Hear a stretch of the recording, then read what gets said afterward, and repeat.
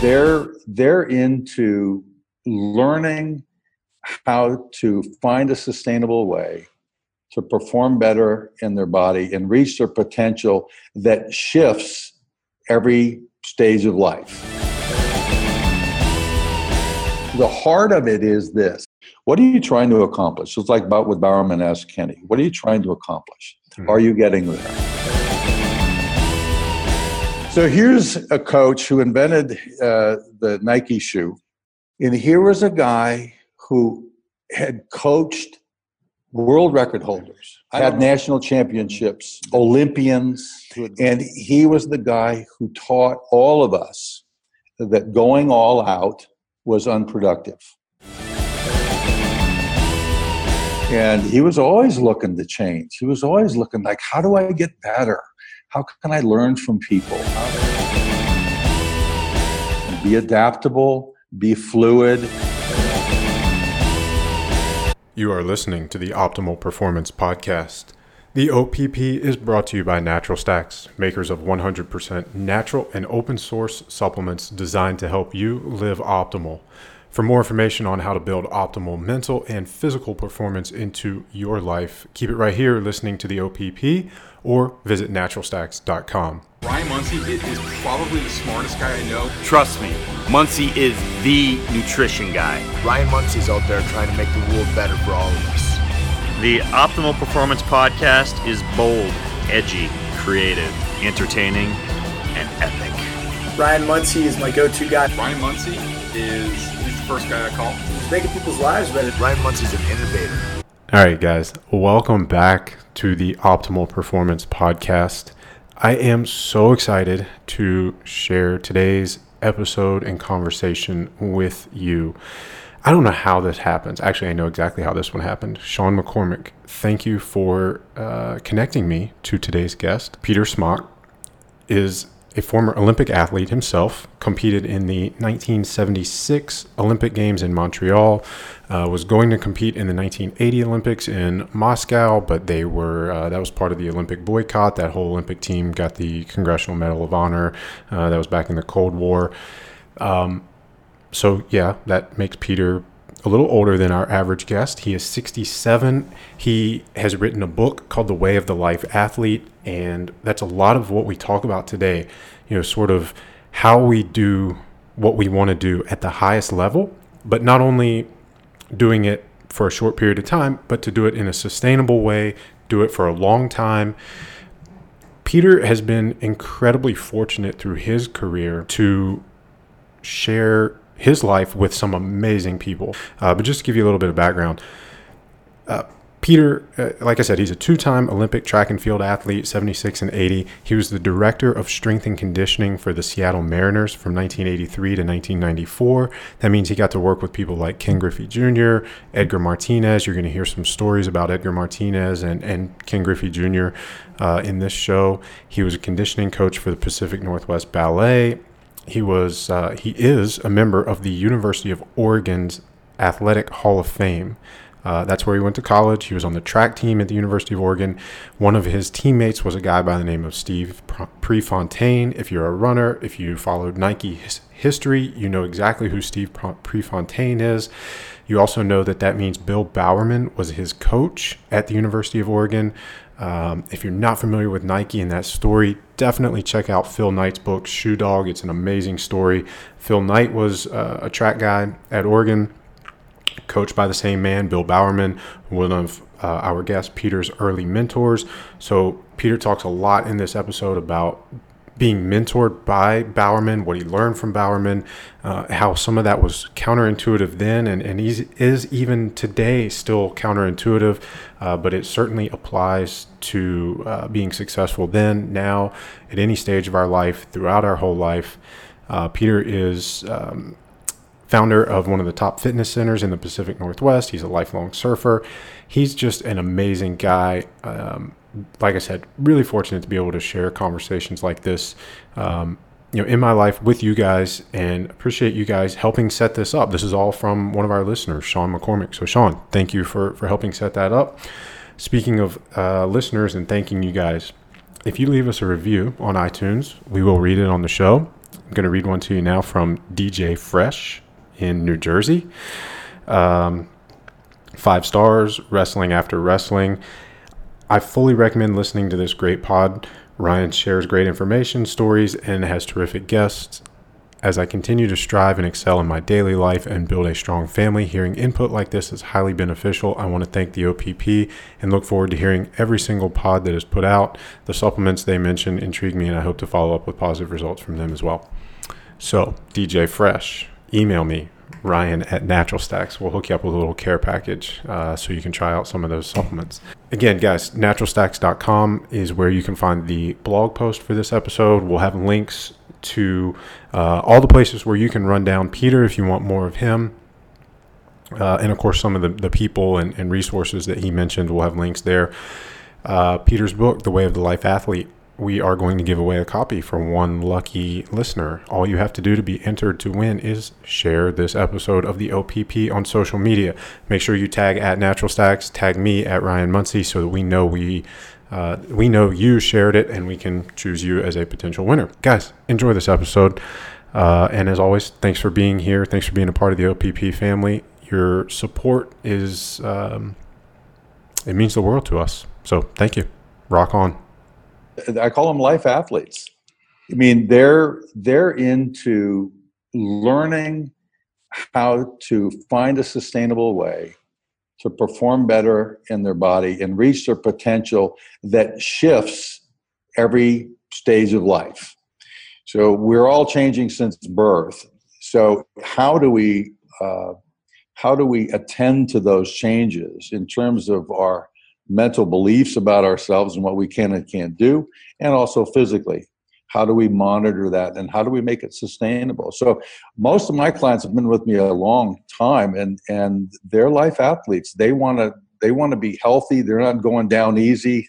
They want to learn how to be nimble and be coordinated, the strength, the mobility, and be quiet of mind at the same time.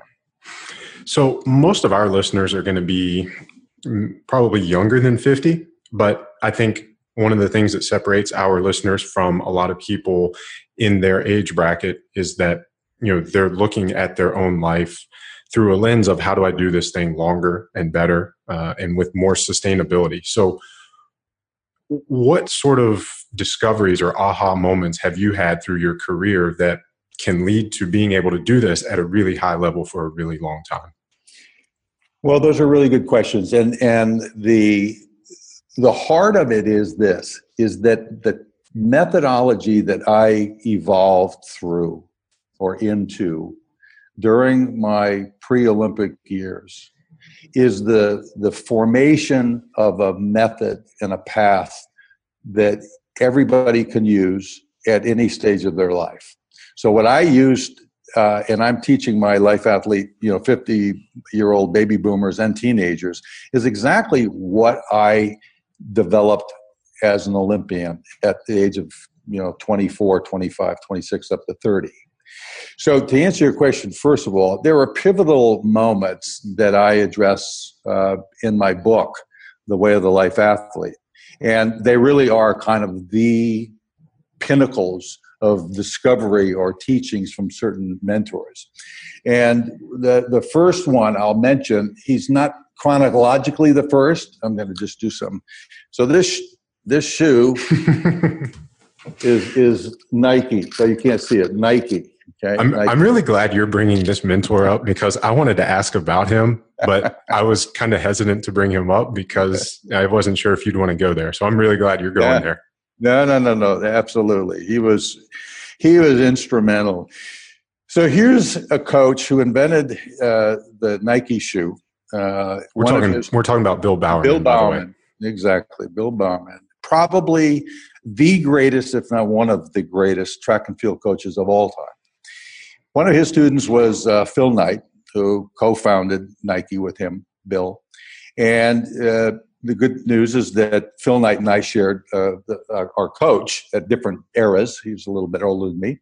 And we shared Bill Bowerman. I had the luck of having Bill in the last 4 years of his career. I came in 68. I left in 72. His last year was 72. So, I mean, talk Okay. about like, they couldn't have Perfect been timing. perfect timing. Yeah. And here was a guy who had coached world record holders. I don't know how many, but it's endless. Right. Had national championships that he had won over 26 years as being a head coach. Olympians who had gone on to compete for the U.S. and other countries, I suppose. And he was the guy who taught all of us that going all out was unproductive. So he is counter-revolutionary today, actually, in his philosophy, as he was back then. Because you've got a bunch of, 20-something high testosterone male athletes that go, all I want to do is more.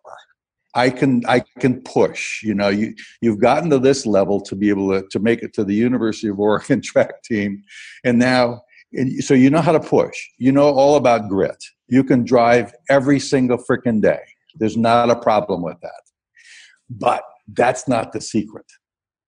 And that was his secret to getting us, more so the runners, because they had a tendency to overtrain more than shot putters did. But that was the message that was sprinkled down over all of us. And it was very much what Life Athlete is today, because he is really part of the lineage, if you will, of what I have also created, which is a less is more philosophy. So we would have days where we would train where they would be easy days. Mm-hmm. And I'm thinking to myself, what a fucking waste of time. Easy day? Right. Why would anybody have an easy day? Right. And then we have medium days and we have hard days, but the hard days were never all out. So this was the big shift for a lot of athletes who had to kind of trust the process, that this dude knew what he was talking about. Right. So, I mean, I think a lot of people have this kind of connotation in their head when you think about Oregon track back in those days. You think about Steve Prefontaine and, that mental thought process of, I will die trying to beat the guy, racing against me. I mean, how do you manage that in your own training if you don't have somebody like Bill Bowerman to sort of help you trust the process and program the X's and O's for you? Because, I mean, there's a lot that you have to balance there. Yeah. And that's a great, great question. In part, I'm going to answer it by a conversation that's in the page 2 of the book, The Men of Oregon. So The Men of Oregon is a biography about Bill Bowerman, written by a senior Sports Illustrated writer named Kenny Moore, who happened to be a marathon runner under Bill Bowerman. He was 4th in the 1972 Olympics, went on to be a great writer. So he wrote this book on Bill Bowerman. On page 2, Kenny writes about his conversation with Bill at the beginning of a new season. And I think it was his sophomore or junior season. I think it was his sophomore season. And Bill, I could just see the look on his face, kind of like, so tell me, Kenny, what do you think you need to do to become better this next year as an athlete, as a runner? And Kenny, very cocksure, said something to the tune of, well, the guys are increasing the mileage, and I think I need to get my mileage up to 100 to 120 miles a week, okay? Because that's what these guys are doing. And Bowerman says to him, so you want to increase your mileage, and yet last year with the mileage that you were doing, you were sick and injured a lot. Okay. And he said, let me put it to you this way. Do you want to do mindless work or do you want to improve? And what I see in the gym today, honestly, is a lot of mindless work. And some of it's mindless, not being down on the people who are training. They just don't know that if they did a little less and recovered more, that they could get stronger, if that's what they wanted to do. If the purpose is to go into the gym and go until you're depleted, there's some sort of internal mechanism that says I did enough and I want to feel good about myself, that's okay. But if you're really trying to improve and you're trying to do it in a way that is the least amount of work, that was really Bowerman's piece that I took away and I've incorporated. To get to a higher level, what's the least amount of work you can do, not the most? So you get away from the idea that I had for quite a while, which was, I got to train really, really hard today. Matter of fact, I got to train until I can't do anymore. You know why? Because mentally, I believe that everybody is getting ahead of me if I don't do that, which is a fallacy. And that's such a predominant mindset for a lot of people in today's world, especially with social media. And, everybody's they're showing their pictures of hustling and grinding and no days off and no easy day. Yeah. And it's hard. That's where this work for me is, it's physical. I teach people how to move. That's what I do. A power clean is movement. Mobility is movement. Balancing on one leg is movement. It's just movement. Okay. But the other piece is that this conditioning, this shit in our heads, and I shouldn't say shit, but a teacher of mine said it's bad thinking.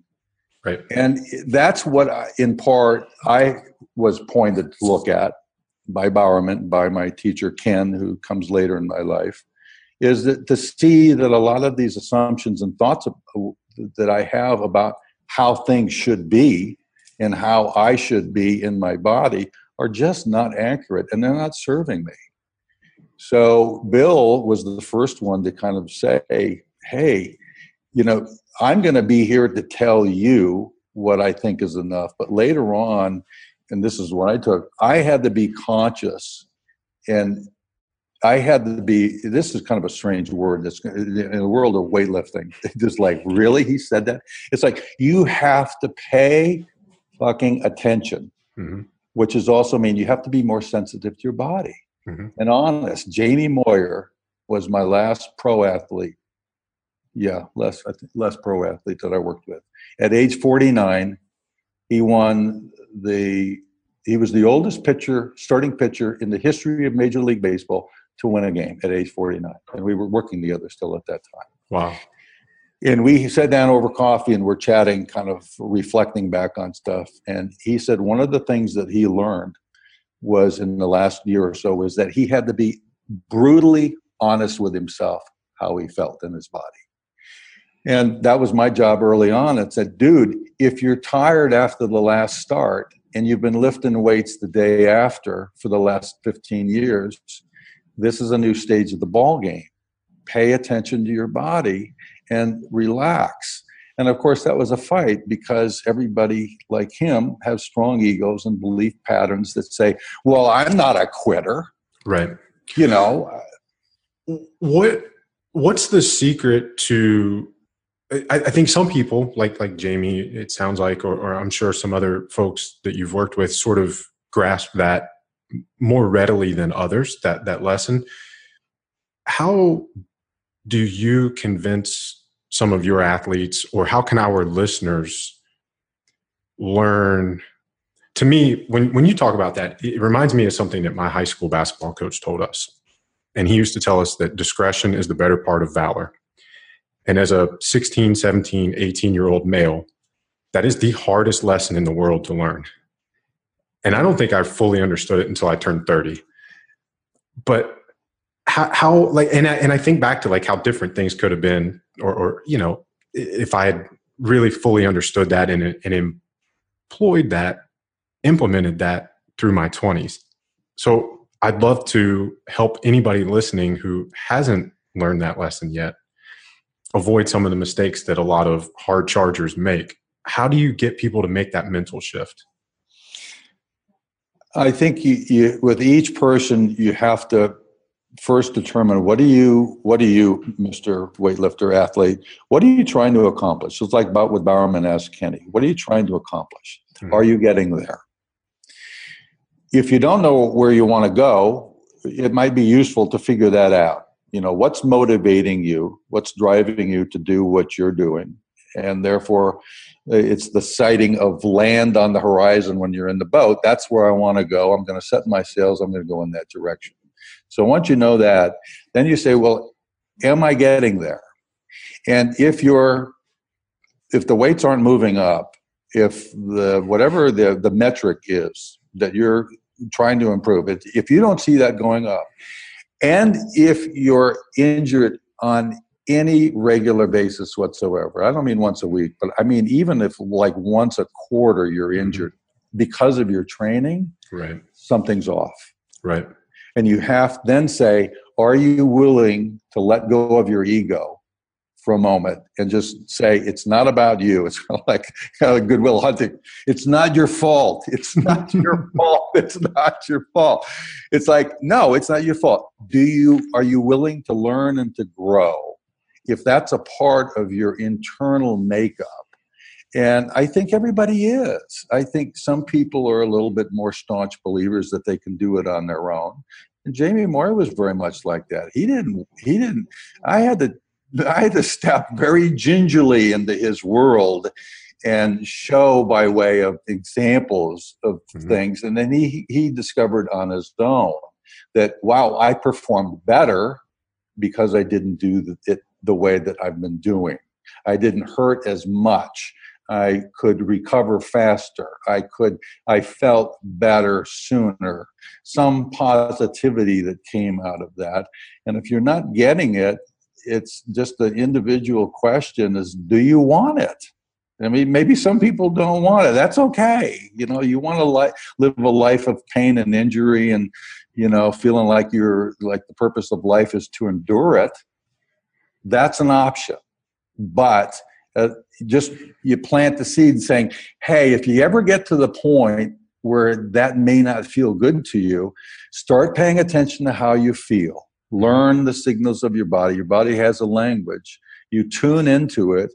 And it doesn't take long to know that, yeah, I should have a hard training today.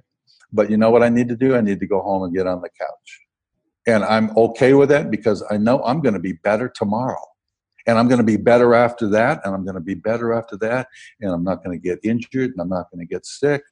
And so I make a little sacrifice here. It's not even a sacrifice. I make a decision here based on what my body's telling me. I'm going to be better for it tomorrow. I think a lot of that sort of can be distilled down to, understanding exactly why you're doing it. And like you said, I think with athletes, I hear a lot of Dan John in what you are saying and what you teach. And one of his lessons is, if I'm working with an athlete and the discus doesn't go further, then there's something wrong with our training. And that's really, it's very crystallized with an athlete. Are they jumping higher? Are they running faster? So for whatever reason, you guys listening, whatever your reason is for doing your thing, if that thing's not moving forward, something's wrong. And like Peter was saying, be brutally honest with yourself and be paying very much, be very aware, very, very sensitive to, is that thing moving forward? Is this being enhanced? Or do I need to make changes? Let go of the ego, be open to, making course corrections on the fly to make sure that real goal, the long-term goal, it may not be how much you clean and press. If that has to go down to make the discus go further, then so be it. Yeah, that's absolutely right on. I had a point in an era it was 1 year before the Olympic trials in 76. And my strength was high. I mean, my best power clean was 390. I had done 510. I had squatted in two different occasions. I squatted 575 for really, really low, perfect Olympic-style squats for a set of 5. What else? I did an incline with 425, behind the neck push press with 415. I was a strong dude. Those are insane numbers. At what body weight? I was around 250 to 260. Wow. And I realized that the guys who were, Al Feuerbach was the world record holder then. And he became a good friend. And we also trained together and lived together a year after that. But I watched him, and his lifts were not near mine. He had a pretty good snatch. He competed in the Olympic lifts. He had a good snatch. I think it was 340, 340-ish. Clean and jerk, maybe just a little over 4. At a body weight, he was pretty lean, so 240-ish. But I noticed that he was throwing 4 feet farther than I was at the time. And he was super loose. He spent a lot of time stretching and doing mobility exercises. And I watched and I said, I don't think, a 520 bench is going to get this shot put going any farther. I mean, that's the reality. If I can put more energy into lifting. So I trained myself how to do my version of yoga. And it paid off. My body got looser. It got more pliable. My mind kind of followed, got looser. So that was a discovery that, like, I'm going to this shoreline, and I'm pointing and saying, I want to go there. Yep. And I'm going, I keep drifting off to the left. Like, what the hell is going on?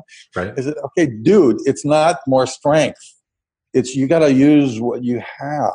You're not using 20% of the strength you already have. Why are you, doing that? So that was a course correction, and it was one that really paid off.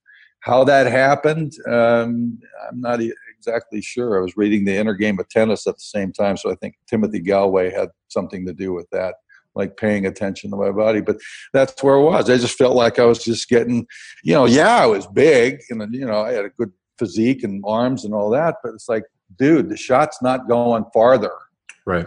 Is it the shot going farther, or is it something else? Right. I mean, at that point, the strength wasn't the limitation for you. You needed to figure out a way to tap into more of that capacity. I mean, absolute strength is the ceiling of what we can do. But if you're not anywhere near that, then look for ways to close that gap. And you did. You looked at somebody who was having more success than you, and you figured out what they were doing that you weren't, that you could incorporate in and close the gap.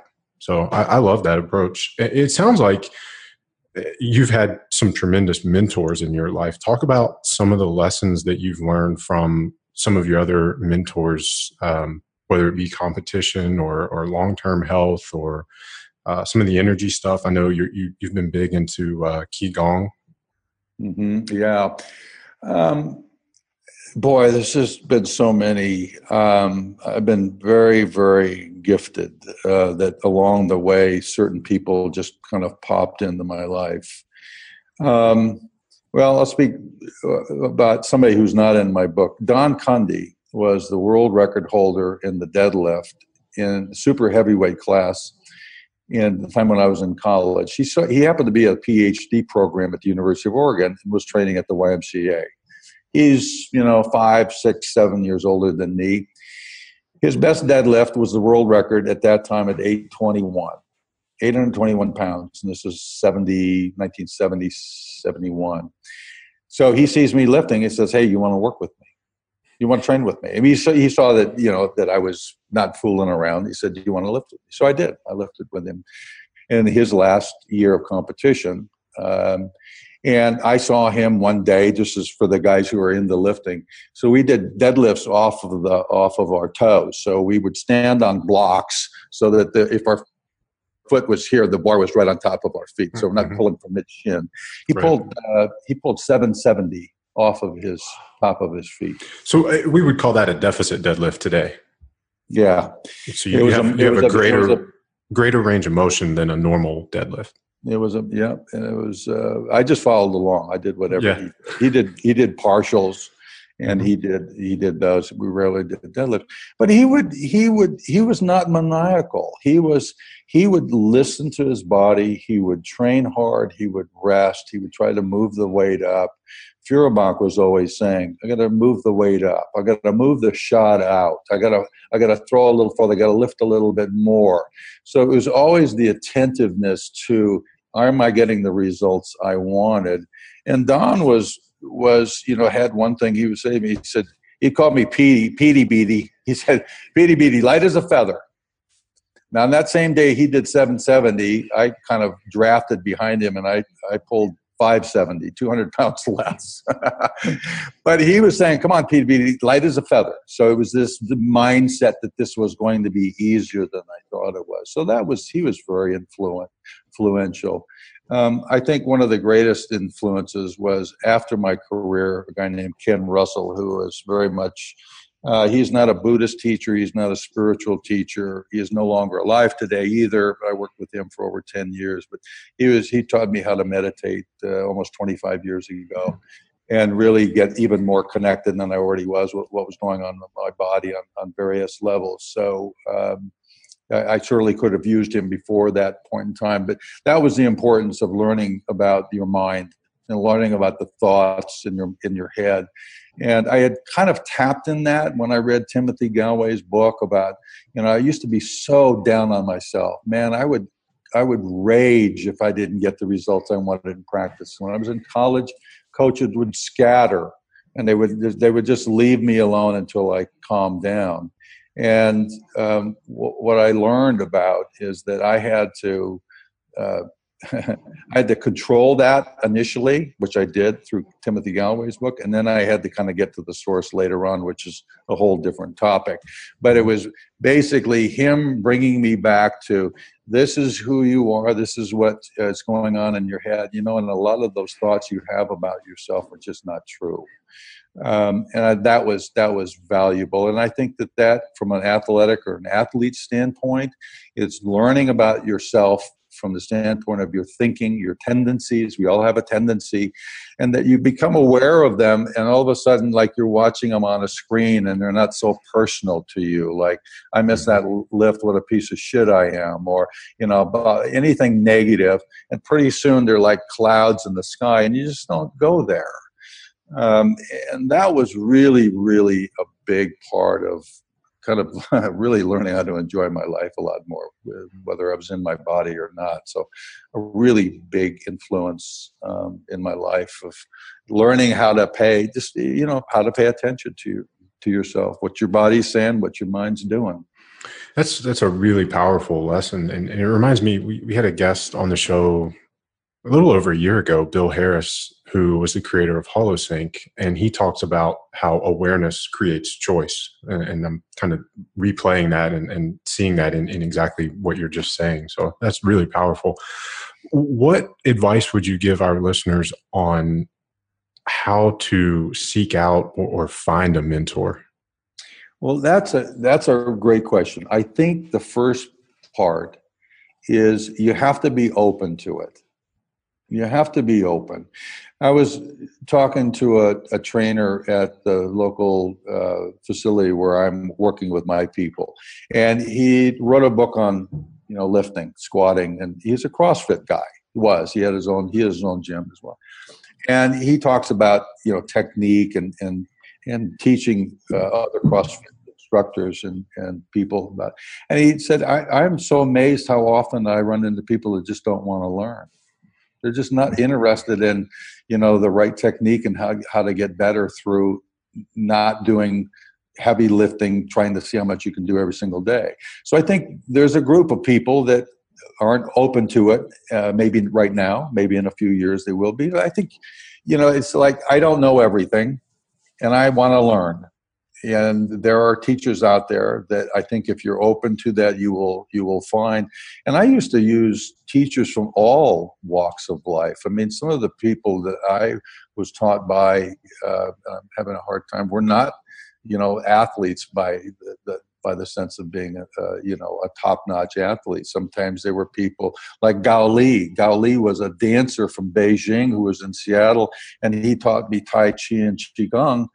And there's an amazing amount that you can carry from that into doing a power clean or a clean and press or snatch. You would be surprised at the sort of grace and ease and the opposition of energy forces within the movement. So it's like, here's a guy who doesn't know anything about lifting, but he's like totally influencing the way that I look at it. And so I was just interested. I said, God, this guy's an interesting guy. I know nothing about this. I want to tap in. So be open. Yeah. Tap in. If it's not working for you, move on and look at everything that has to do with either your body or your mind.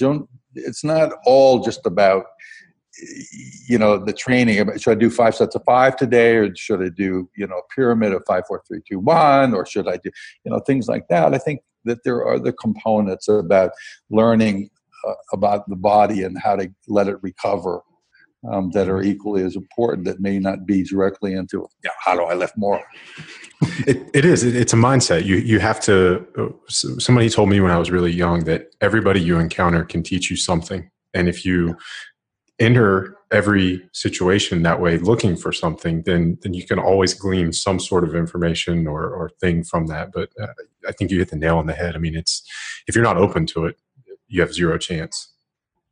And I don't think and I've talked to other teachers about this, sometimes it's pretty hard to find somebody who really wants to learn. Mm-hmm. I mean, who's really open, that really wants to hang out. I can still remember, impressively so, a young man who's been training 23 years or so came up to me before he started training, was watching me, came up to me and said, "Hey man, so I'm gonna learn what you're doing."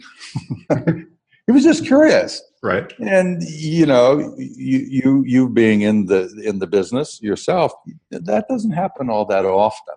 That somebody says, "I just want to come and hang out with you. Just show me." But and I used to have, to that point, interesting story, when I was a strength and conditioning coach for the Seattle Mariners. Late at night, Carlton Fisk would come in. And he and I were exactly the same age. So he was 37 at that time. I was 37 at the time. And after an evening of he wasn't catching at that particular time, but he was DH. He'd come in and he'd squat at 11:30 at night. And we'd have these chats. We get along great. And he said, the thing that's so amazing, I felt like I've hit 37 home runs this year. And I've had this long career of like 20 years of being successful. And he said, it's rare that a player comes up to me and wants to pick my brain. He said, I find that just intriguing. It's probably no coincidence that he had a long and successful career and also had that mindset of, being a lifetime learner. Yeah. It really was something to talk to him about that. Edgar Martinez is the same way, a lifetime learner. He just had his number retired by the Seattle Mariners last week, and hopefully he'll be in the Hall of Fame. We worked together for 11 years, and he was always looking to change. He was always looking like, how do I get better? How can I learn from people? How can I improve my diet? So those people really had great success, and they were very open. I was going to ask you, with all the athletes you've seen, what's the common denominator between all of the most successful ones? Would you say that's it? That mindset of always being looking for that thing, like that nugget, or trying to learn at all times? I think a high percentage of those people are, not always. Ken Griffey Jr. I mean, he was, in terms of hitting, a little bit, but he wasn't that open to it. He just knew how to swing a bat and play the game really, really well. He had a swing you can't teach. No, yeah, he did, and he's a one-off.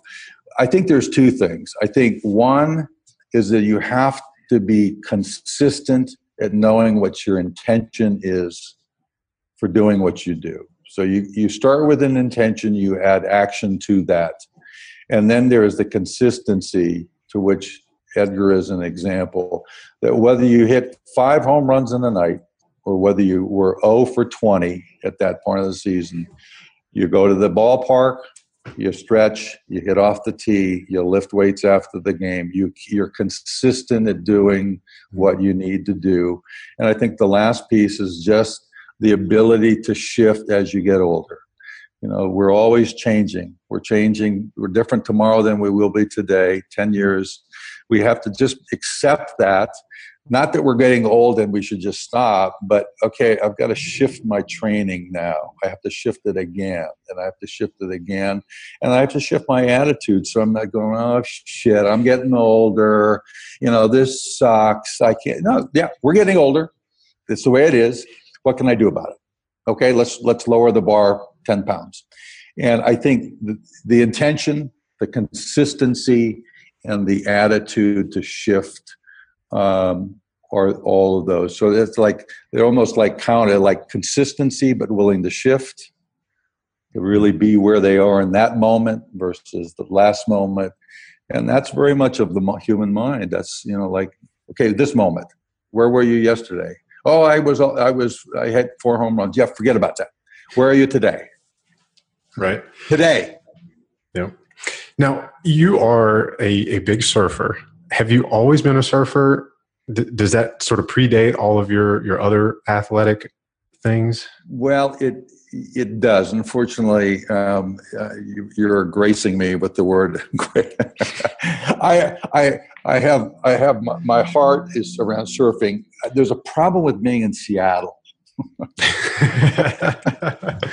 Well, you can explain that to folks. But I guess what I'm curious about is, if that affinity for surfing and that experience with surfing predates your athletic career, then it certainly has some influence into the way you approached sports and performance.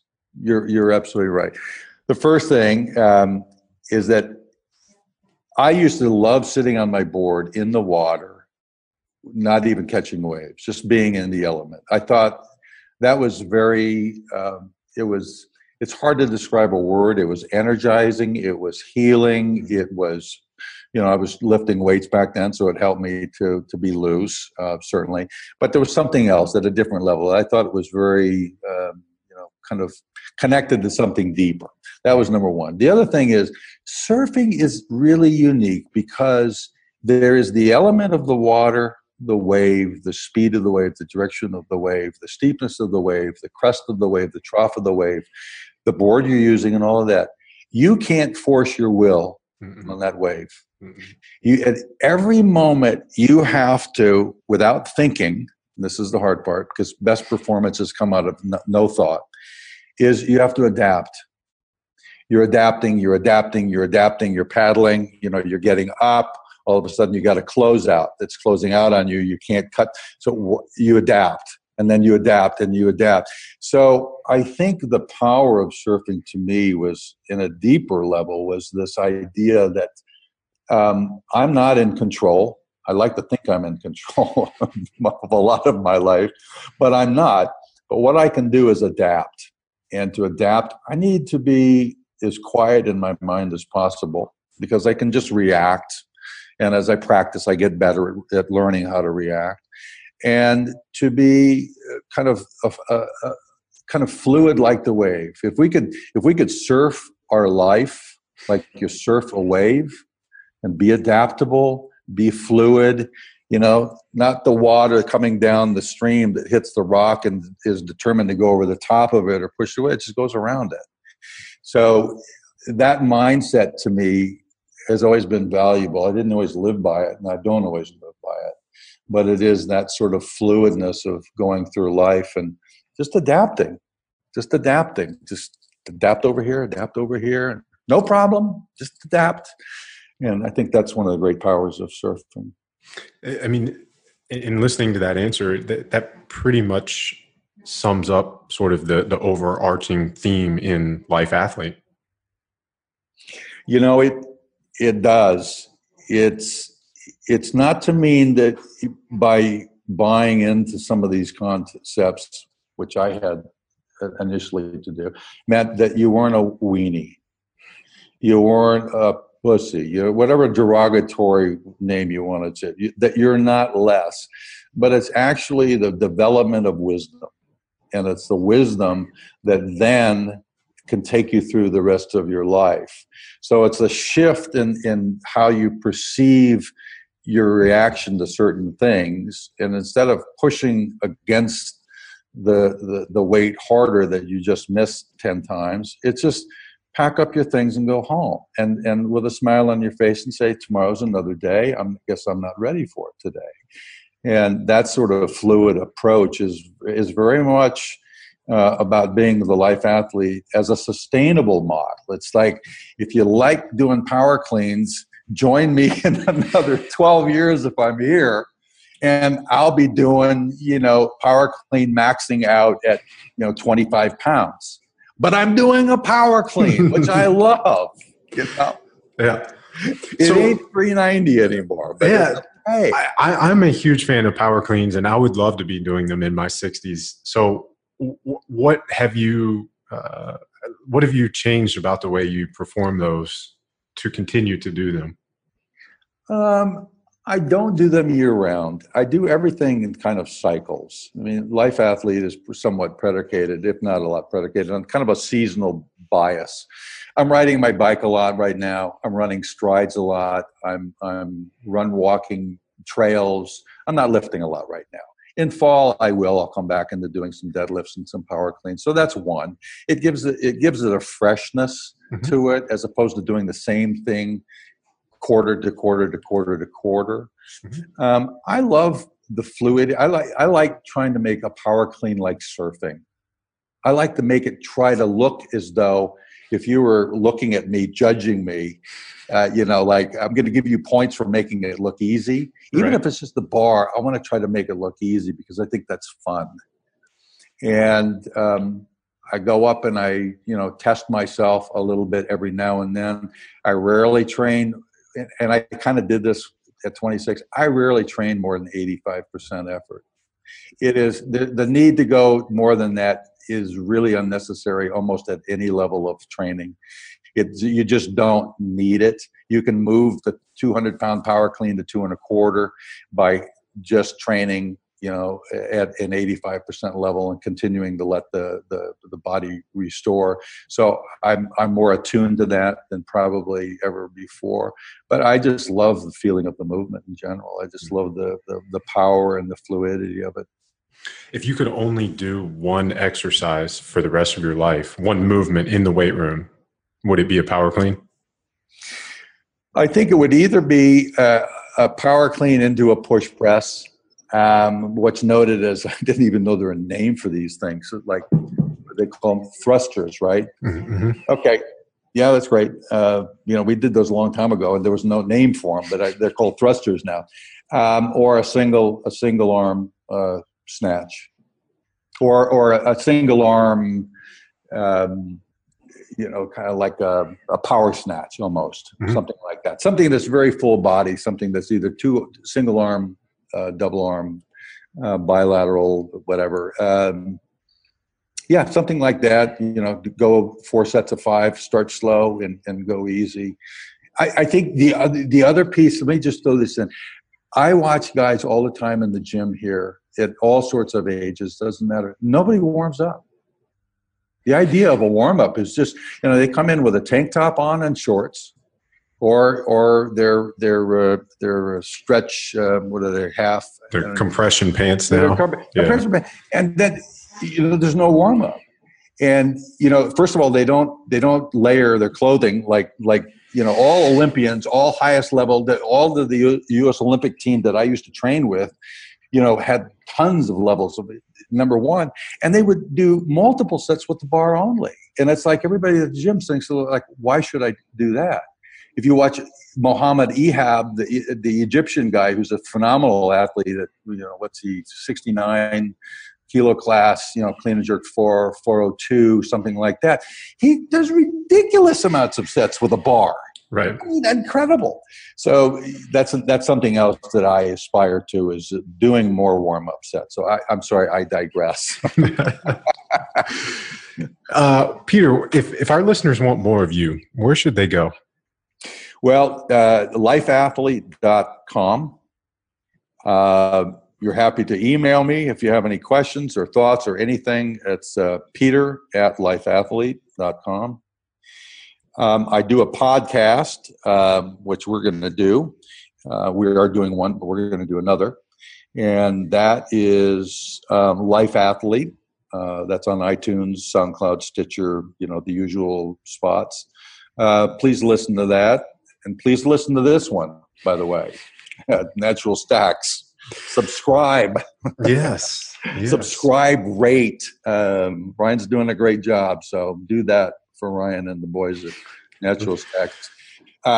That's about it. I'm going to have more and more stuff on YouTube being done, but and then my book, The Way of the Life Athlete. If you want to hear more about the stories and whatnot, that's on my website, lifeathlete.com. All right. So speaking of The Way of the Life Athlete, can we give away a copy? Oh, but of course. Okay. So let's do this. For you guys listening, all you have to do to be entered to win is share this podcast on social media, whether it's Facebook, Twitter, Instagram, whatever platform you prefer. Share this episode and tag us. You can tag at Natural Stacks, tag at Ryan Muncie, use an underscore if it's on Instagram. For me, Peter, what are your handles on those platforms?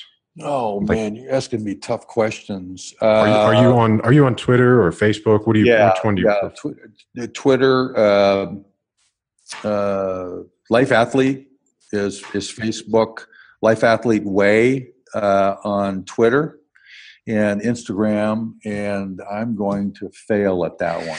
Okay, probably Life Athlete. So don't worry about tagging Peter if you guys share it on Instagram. Just tag me or Natural Stacks so that we know you shared it. If you do it on Twitter, it's at Life Athlete Way.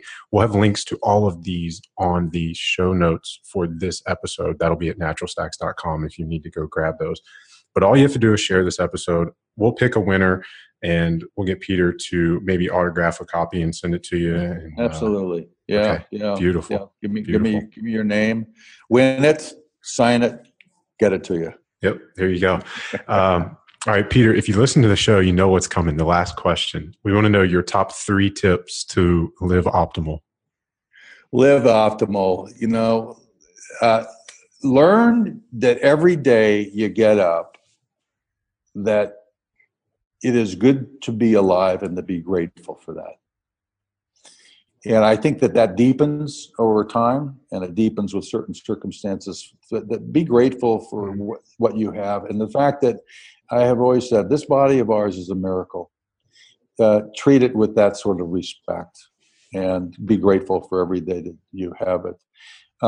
Learn to enjoy your life, not only the work, but the rest. Learn to be okay with recovery, be okay with chilling out, be okay with the non-doing as much as you are doing and the doing. And I think the last piece is keep yourself in touch with a community that strives to grow and to improve the quality of their lives. There's a lot of people that are interested in it. There's a lot of people that aren't. So that community, I think, has power. I was fortunate to have those communities at Oregon, University of Oregon, with Prefontaine as my teammate, with Al Feuerbach in San Jose, with Don Cundy, with all of these communities that helped bring me along. And those are my 3. Gratitude, hang out with the right people that you can draft behind times when you can't lead.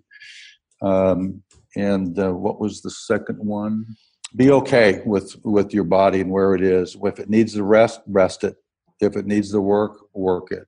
Take care of it. That is beautiful. I got goosebumps listening to that. Peter, thanks for hanging out with us today. Absolutely, man. This has been a blast. I can't wait to talk to you again on your show. So if you guys listening to this one want to hear Peter and I talk again, he's going to drill me with some questions on the Life Athlete podcast. It's going to be awesome. And please go to iTunes, like Peter plugged for us, and give us a 5-star review. Let us know how much you like the show. When we read your review on the air, we will hook you up with a little care package as a thank you. And share this episode, share the OPP in general with the people in your life who you know will benefit from what we're talking about. Exactly what Peter said. The people who are interested in learning, that community that you want to be a part of. This is how we help grow it and build it and make the world the place that we want it to be. Yeah, absolutely. Good words. Peter, thanks so much for hanging out with us. Great, Ryan. My pleasure. Take care, everybody. You're all life athletes.